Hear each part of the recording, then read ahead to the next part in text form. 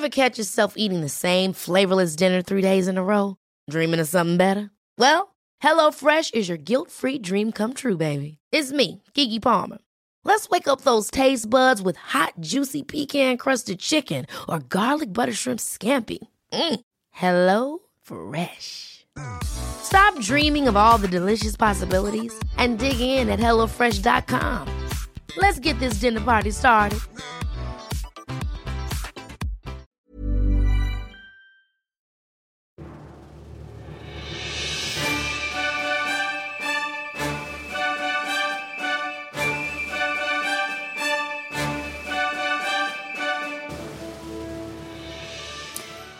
Hej och välkomna till Podd Royal, den kungliga podcasten som görs av Svensk Damtidning. Och jag heter Johanna Lejon och vid min sida så sitter Liv Sander. Och idag har vi även en gäst här.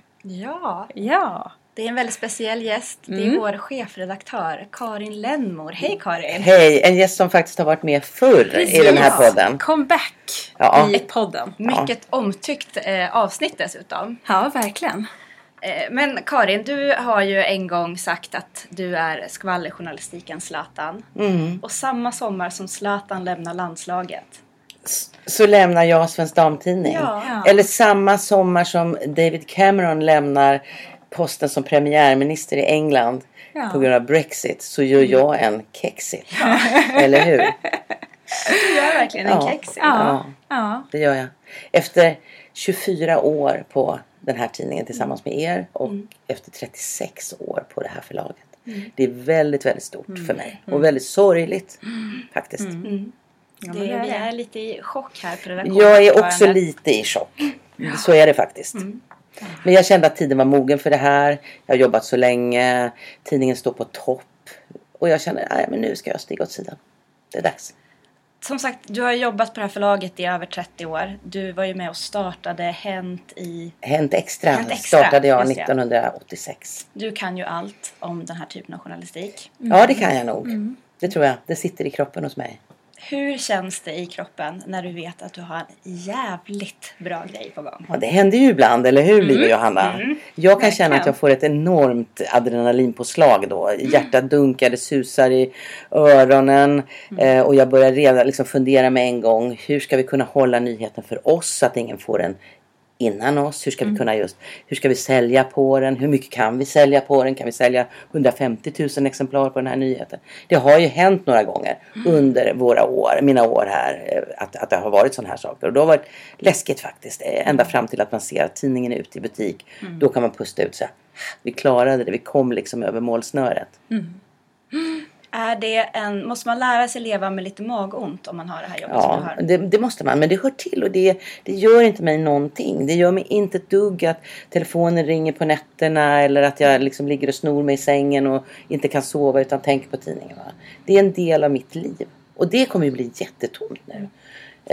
När jag flyttar ner till Öland till mitt sommarställe. Det kommer inte ringa någon på telefonen. Men kanske skönt också, vi får se. Var inte så säker på det. Ja, vi får se. Hur har en vanlig dag på jobbet sett ut för dig? Eller hur ser den ut? För du har ju inte slutat än. Nej, det har jag inte. Fast det är bara några få dagar kvar. Jag brukar säga så här, att det har inte gått en enda dag.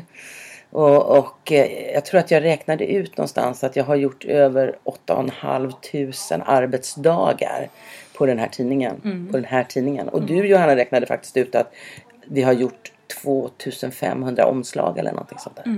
Men det har inte gått en enda dag av de här 8 500 dagarna som jag har åkt till jobbet och varit ledsen eller inte känt att jag vill jobba, utan jag har åkt och varit glad varenda dag.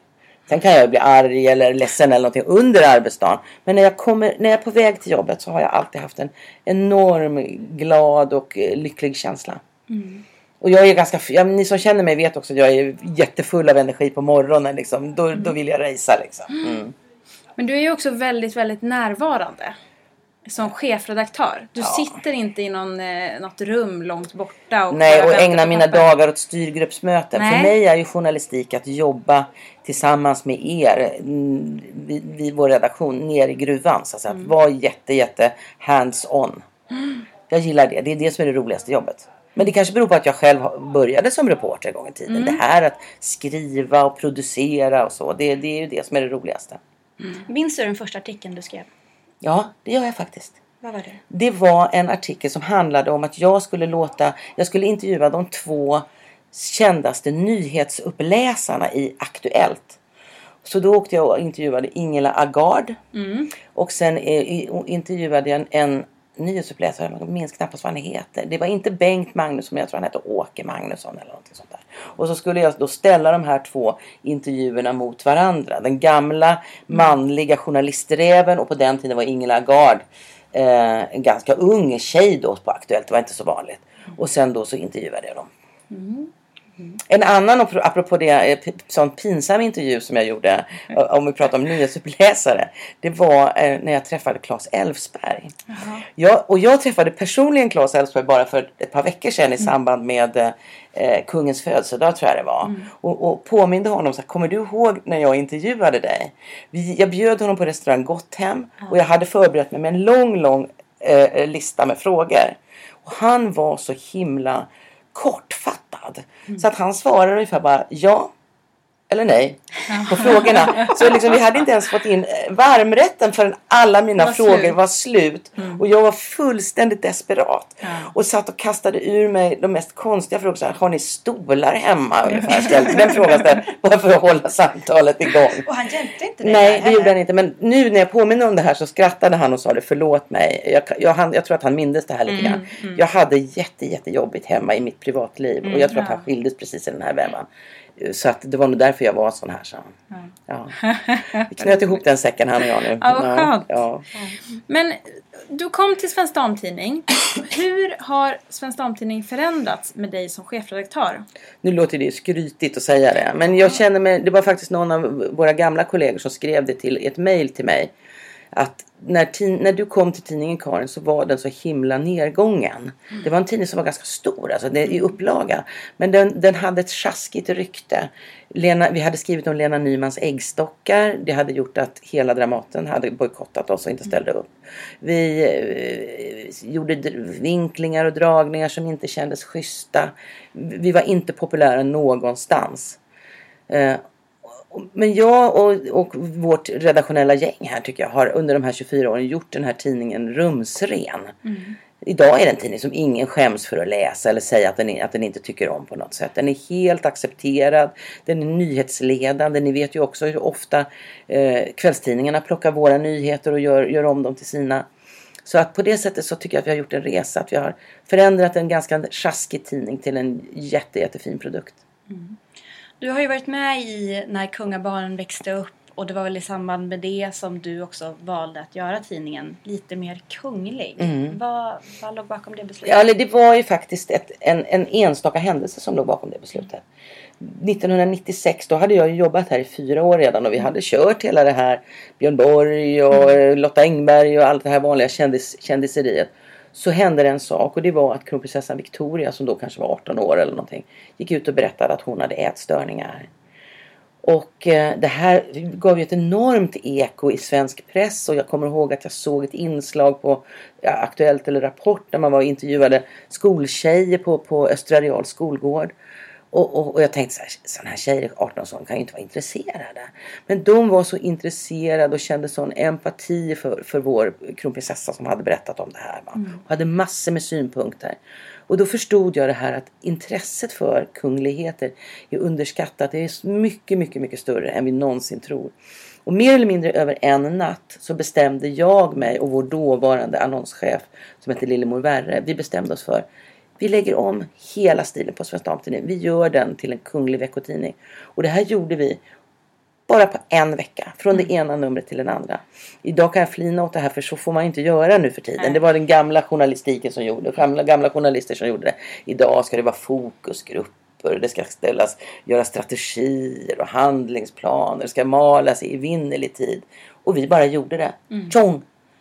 Och det visade sig vara ett lyckokast ju, eftersom det fanns ingen sån kunglig, det fanns ingen kunglig tidning i någon nisch. Och det har ju fortsatt att gå väldigt, väldigt bra för oss. Vad är det med kungligheterna som fascinerar folk, tror du? Eller vad är det Jag tror att det är att de både är magiska och majestätiska men samtidigt folkliga. Och det brukar jag ju säga till er, det här är den bästa dokusåpan av alla. Att följa deras liv. Att få skildra dem som upphöjda kungligheter, men också ha möjligheten att skildra dem som helt vanliga människor. Som om Victoria var min granne ungefär. Att jag följer henne, jag gläds åt att hon har fått ett litet barn till och så här. Det är just den här balansen mellan kungligt och folkligt som är spännande. Och som jag tror att våra läsare tycker om. Har kungafamiljen förändrats under dina år där du har hållit på med det här materialet? Ja, det har de gjort. Jättemycket. Både uppåt och neråt skulle jag säga. När jag började arbeta med det här materialet 1980 så blev jag hovreporter på Hänt i veckan. Och började resa med kungen och drottningen. Då var jag ju bara 24 år eller något sånt där. Och kungaparet var ju bara liksom lite över 30. Då var de ganska lössläppta och det var ganska fritt att resa med dem. Det fanns inte mycket vakter. Det kom en brytpunkt nämligen när Olof Palme dog 86. Då förändrades Sverige. Då blev allt mycket hårdare, mycket mer reglerat. Men då kunde man resa med dem, då kunde man prata med dem på ett annat sätt. Vi besök, jag kommer ihåg en gång som jag var...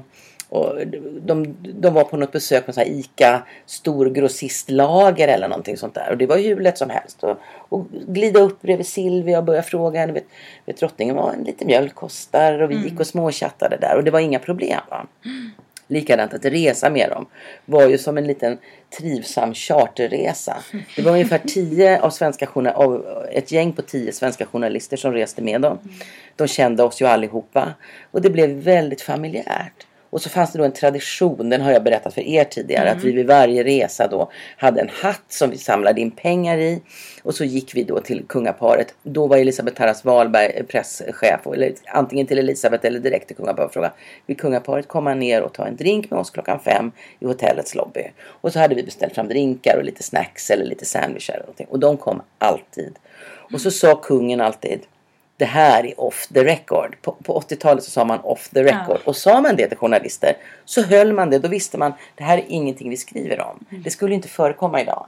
En sekund efter det att de hade sagt något så hade det varit ute i sociala medier eller vad som helst. Men så var det inte då. Alla höll det här löftet. Det skrevs aldrig om vad vi pratade om.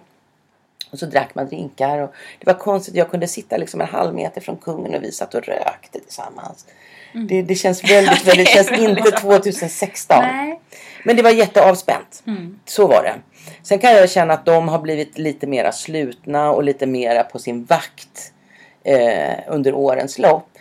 Jag tycker i och för sig, om jag ska credda någon, så tycker jag att den nuvarande presschefen Margareta Thorgren har mjukat upp dem igen.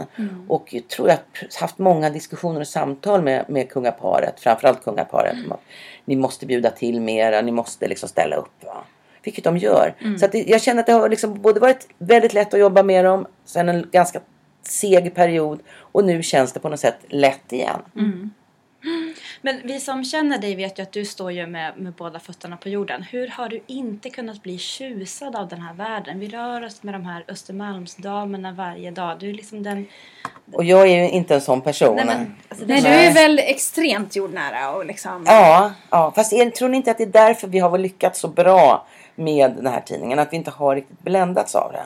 Nu låter det som jag svär i kyrkan när jag säger det, att jag tror ju att både jag och ni som min redaktion är så pass skickliga att vi skulle kunna göra säljande tidningar om vilket ämne som helst. Det är så här, och jag tror att jag sagt det någon gång tidigare. Jag betraktar kungafamiljen som ett material. Jag får säga förlåt för jag säger det här. Ja. Men det här är ett material jag arbetar med. Det är som en lerklump som blir en vacker vas. Va? Jag jobbar med det här materialet på min drejskiva. Och så gör vi det så bra vi kan. Sen tycker jag att de är duktiga. Och jag tycker de gör ett bra jobb för Sverige och allt det här. Men jag kan stå lite vid sidan om så att säga. Och försöka betrakta det utan att bli tjusad. För blir man det så tror jag man åker dit på något sätt. Det blir fånigt och det blir smörigt och det blir larvigt. Men du har aldrig känt att du vill klä dig som kungligheterna? För det kan ju jag och Liv känna på jobbet. Vill man har det? ju, nej, men man har på något vis smittats lite av det där. Och köpt någon likadan sko som Kate. Eller några örhängen som Victoria. För att man har, och sen har man bara helt tappat bort sin stil. Liksom. Man kan ju känna att andra på redaktionen också har gjort det. Liksom. Men har du Nej, men ni vet ju hur jag ungefär går klädd här på redaktionen. Det är ju jeans och en kavaj eller en tröja. Det är ju nästan som man går klädd hemma. När jag var ute och jobbade med kungligheterna, jag reste ju med dem då under nästan hela 80-talet. Så There's never been a faster or easier way to start your weight loss journey than with PlushCare. PlushCare accepts most insurance plans and gives you online access to board-certified physicians who can prescribe FDA-approved weight loss medications like Wegovy and Zepbound for those who qualify. Take charge of your health and speak with a board-certified physician about a weight loss plan that's right for you. Get started today at plushcare.com/weightloss. That's plushcare.com/weightloss. plushcare.com/weightloss. Ever catch yourself eating the same flavorless dinner 3 days in a row? Dreaming of something better? Well, HelloFresh is your guilt-free dream come true, baby. It's me, Keke Palmer. Let's wake up those taste buds with hot, juicy pecan-crusted chicken or garlic butter shrimp scampi. Hello Fresh. Stop dreaming of all the delicious possibilities and dig in at HelloFresh.com. Let's get this dinner party started.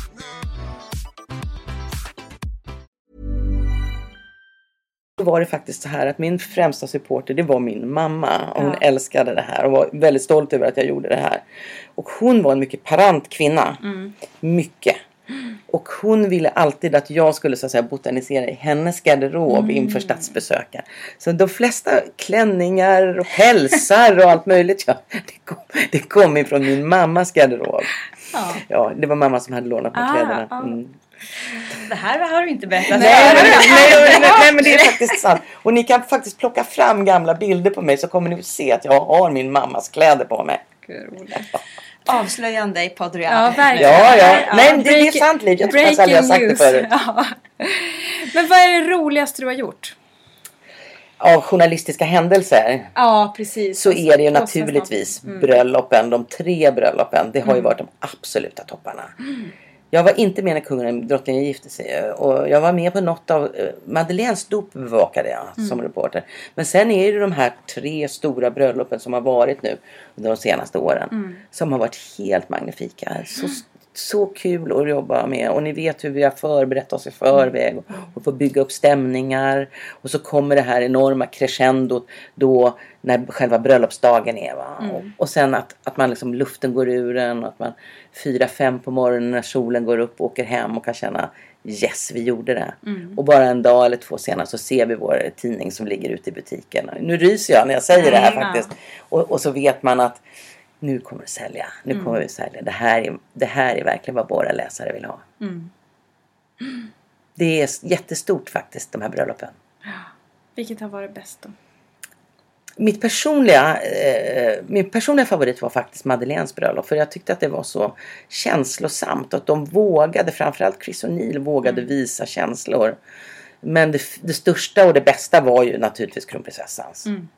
Det var det absolut största. Men då var vi också, det var det första vi gjorde.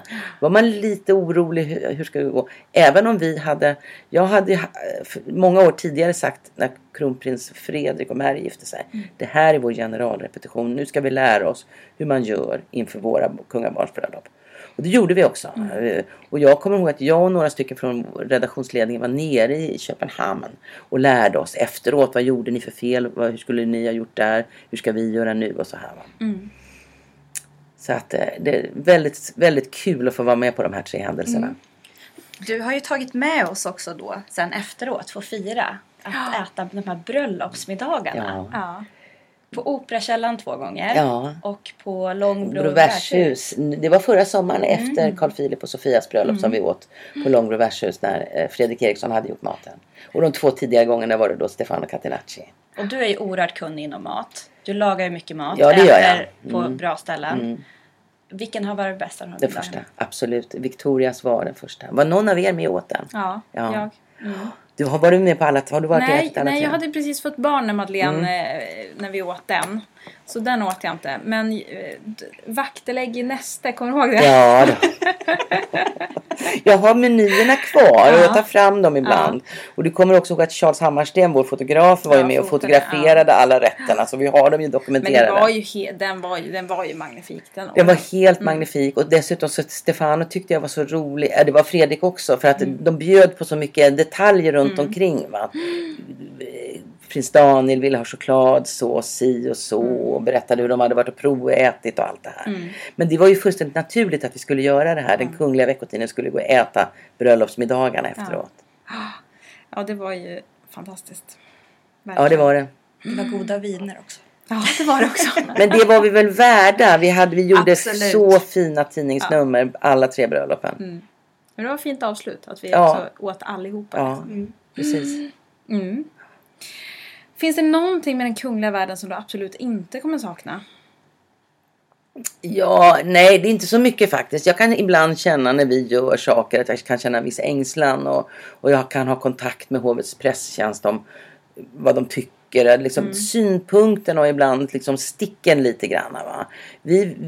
Vår policy är ju att göra en schysst tidning om våra svenska kungligheter och det lyckas vi med. Men jag kan känna ibland att vi misstänkliggör så man tror ifrån hovets sida då att nu kommer de igen och ska rota eller hålla på att borra ner sig i saker som vi inte vill prata om. Och just den här biten av relationen, att man ibland misstänkliggörs, det tycker jag det ska bli skönt att slippa. Men i övrigt så som jag sa tidigare, jag tycker att Margareta Thorgren gör ett extremt bra jobb. Och jag har en bra relation med henne. Och det hoppas jag att ni kommer fortsätta ha, det tror jag. För hon gillar Svensk Damtidning och det gör även kungafamiljen, kan jag tala om för er. Det gör de verkligen. Jag träffade ju drottningen. Ett av mina möten, det måste jag få berätta, med drottningen. Då hade jag bara jobbat ett par år på Svensk Damtidning. Och då blev jag hembjuden till Drottningholm.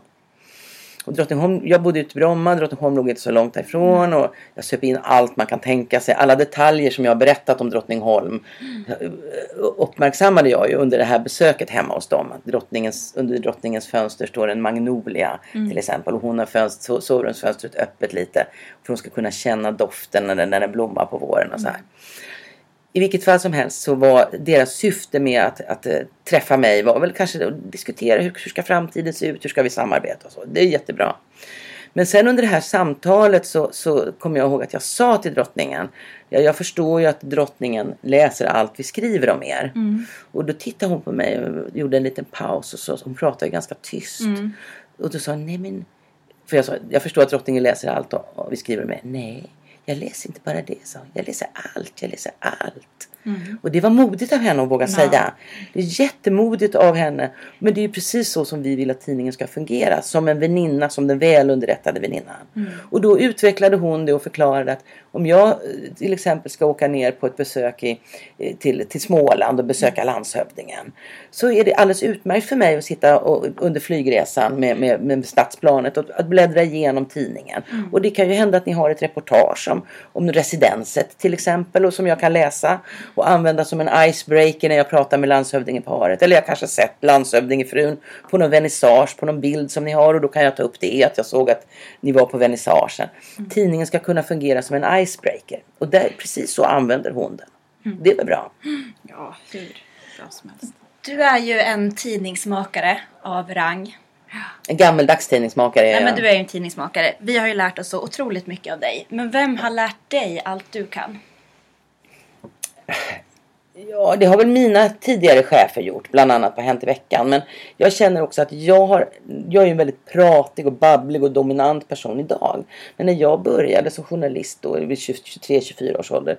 Så var jag under många år en avlyssnare. Jag satt alltså med öronen som hängde som elefantöron nästan. Och lyssnade på när gamla journalister berättade och pratade och så här. Va?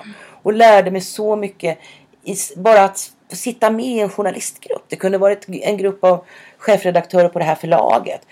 Tunga, duktiga familjetidningschefredaktörer från Allers och Hemmets veckotidning och alla som satt och pratade. Och jag bara satt och sög i mig vad de sa och lyssnade. De har lärt mig jättemycket. Mina egna chefer har också lärt mig jättemycket. Jag vet inte om det är så att man lär sig via sin chef eller inte. Sen är det liksom erfarenheten att jag har gjort det under väldigt lång tid såklart. Men det tar lång tid innan man känner sig säker. Det var ens under mina första år som chefredaktör här på Svensk Damtidning så kände jag mig ibland osäker. Och det gör jag sällan numera. Ni vet ju också att jag ganska omedelbart kan ge besked. Vi gör så, vi gör så, vi gör så. Men så var det inte i början och jag funderar mycket. Finns det något du ångrar? Jag kan ångra vissa rubriker och vissa uthängningar vi har gjort av folk. Det kan jag göra, för vi ska ju vara en schysst tidning. Ibland blir man fartblind, speciellt på sommaren när det är nyhetstorka och det gäller att jaga upplagor. Jag kan ångra vissa saker jag har skrivit om människor. Hur jag har hängt ut barn till exempel på omslag och så. Det kan jag verkligen ångra. Men i det stora hela finns det ingenting som jag ångrar speciellt mot kungahuset eller så. Vilken kunglighet skulle du helst intervjua? Du har ju intervjuat en del, men idag? Mina favoriter är ju kronprinsessan Victoria naturligtvis och drottningen. Men någon som jag faktiskt inte har pratat med mer än bara hälsat på vid några enstaka gånger är ju prinsessan Madeleine. Jag skulle jättegärna vilja intervjua henne. Vad skulle ni prata om? Om hennes liv på riktigt så att säga. Att hon skulle kunna vara öppenhjärtig och berätta liksom, hur hon kände och tyckte om att vara hemmafru i London, vad hon gör på sin fritid, berätta om sina barn, om sina tankar kring att vara prinsessa. Faktiskt lite mera inborrande än den intervjun hon gjorde i Skavlan. Jag skulle gärna intervjua henne. Vilken kunglighet skulle du helst dricka vin med då? Jag skulle gärna dricka vin med kronprinsessan faktiskt. Jag tror att det skulle vara roligt. Gärna. Jag kan stående bjuda in henne här till mitt sommarställe på Öland. Det ligger ju faktiskt bara ett par kilometer kronprinsessan ifrån Soliden. Så kom, jag har rosé-bag-in-box i kylskåpet. Du kan ta cykeln. Ja, det går bra. Ja. Tror du att monarkin kommer att överleva? Ja, den kommer att överleva oss i alla fall. Det tror jag. Den har ett så himla starkt fäste. Det spelar ingen roll om vilka som sitter i regeringsmakten. Och jag tror att vår monarki är 1000 år gammal. Det krävs ett längre skeende för att den ska försvinna, tror jag. Och det kommer absolut inte att ske över en natt eller över ett riksdagsval på något sätt. Och monarkin har fortfarande en viktig roll i Sverige. Det är en del av Sverige. Absolut. Kommer kungen lämna över till kronprinsessan? Nej, det tror jag inte. Och tyvärr skulle jag säga. För jag unnar honom att få ha lite pension och ta det lite lugnt och köra lite traktor ute på Soliden eller på Stenhamra. Å andra sidan så unnar jag kronprinsessan Victoria att få vara mammaledig och få vara med sina barn och inte få det här på sina axlar. Men jag tror inte kungen kommer att göra det. Kungen tycker om att vara kung. Han gillar det här. Och som ni vet så blir Bernadotterna gamla. Så att det kommer att dröja länge innan det blir ett skifte. Vad ska du göra nu, Karin? Jag har absolut ingen aning. Som ni har hört några gånger nu så ska jag åka ner till mitt landställe. Och vara väldigt handfast och snickra terrasser och ta långa promenader med min hund på Alvaret. Och börja träna igen. Och jag ska åka till Florens med mina döttrar. Och jag ska åka till USA och vara där under presidentvalet. Som är väldigt roligt och spännande. Det är en väldigt stor händelse där ju. Och spännande att se om det blir en 70-årig kvinna som blir Amerikas nästa president. Vilket jag hoppas såklart. Sen får vi se. Det ligger i det vida fältet. Jag har ingen aning. Och det är lite spännande. Det är ett oskrivet blad. Precis som en tidning är varje vecka när man börjar jobba med den. Kommer du skriva en bok? Ja, det är många som har frågat mig det. Jag vet inte. Om jag skulle skriva en bok så tror jag inte den skulle handla om hemligheterna som vi aldrig har berättat. Jag skulle skriva en helt annan bok. Om andra saker som intresserar mig, tror jag. Jag tror inte att det skulle komma handla om vår genre, journalistiken, kändisar, kungligheter. Om jag gör det så kommer det handla om någonting annat. Den skulle inte heta Nu vänder vi blad. Nej, fast det är en väldigt bra titel. Tror du att det skulle bli en bästsäljare, Johanna? Ja, alla gånger. Absolut. Ja, det är personligt. Ja, Karin, det har varit så otroligt lärorikt att jobba med dig. Ja, verkligen. Och det har varit så roligt att jobba med er. Ni som tillhör mitt nuvarande gäng. Men det finns ju liksom många journalister bakåt under de här 24 åren som har varit här och bidragit också. Men framför allt så tycker jag det är roligt att arbeta med ett gäng unga journalister idag. Eftersom jag är en gammal journalist så är det väldigt uppfriskande och roligt för mig att jobba med det gänget som finns på Svensk Damtidning idag. Ja, köp Svensk Damtidning, kära lyssnare. Ja, Jag gör det. gör det. Ta med er till stranden. Precis. Det blir man alltid så glad när man ser folk läsa damtidningen på stranden. Jag vet. Ja, det blir jag också. Eller när jag ser dem köpa, när jag ser kvinnor eller våra läsare ta den i butik också. Nej, men jag vet. Då blir jag jätteglad. Man blir det. Säger du till? Nej, det gör jag inte. Nej. Men däremot om ni handlar nu på ICA Slottshallen i Borgholm i sommar så kommer ni förmodligen att se Svensk Damtidning uppskyltat jättestort över alla tidningsställ. Och då vet ni att jag, Karin Lennmor, chefredaktör emeritus, har varit där. Ja, skyltat upp. Ja. Ja, bra. Ja, tack Karin för att du ville vara med i vår podd. Ja, igen. Och tack. Tack. Vi kommer se mer av dig. Ja, det tror jag också. Verkligen. Det gör vi säkert.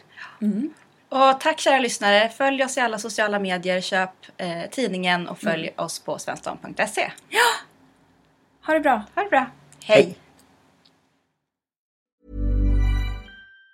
Even on a budget, quality is non-negotiable. That's why Quince is the place to score high-end essentials at 50 to 80% less than similar brands. Get your hands on buttery soft cashmere sweaters from just $60, Italian leather jackets, and so much more. And the best part about Quince, they exclusively partner with factories committed to safe, ethical, and responsible manufacturing. Elevate your style without the elevated price tag with Quince. Go to quince.com/upgrade for free shipping and 365-day returns.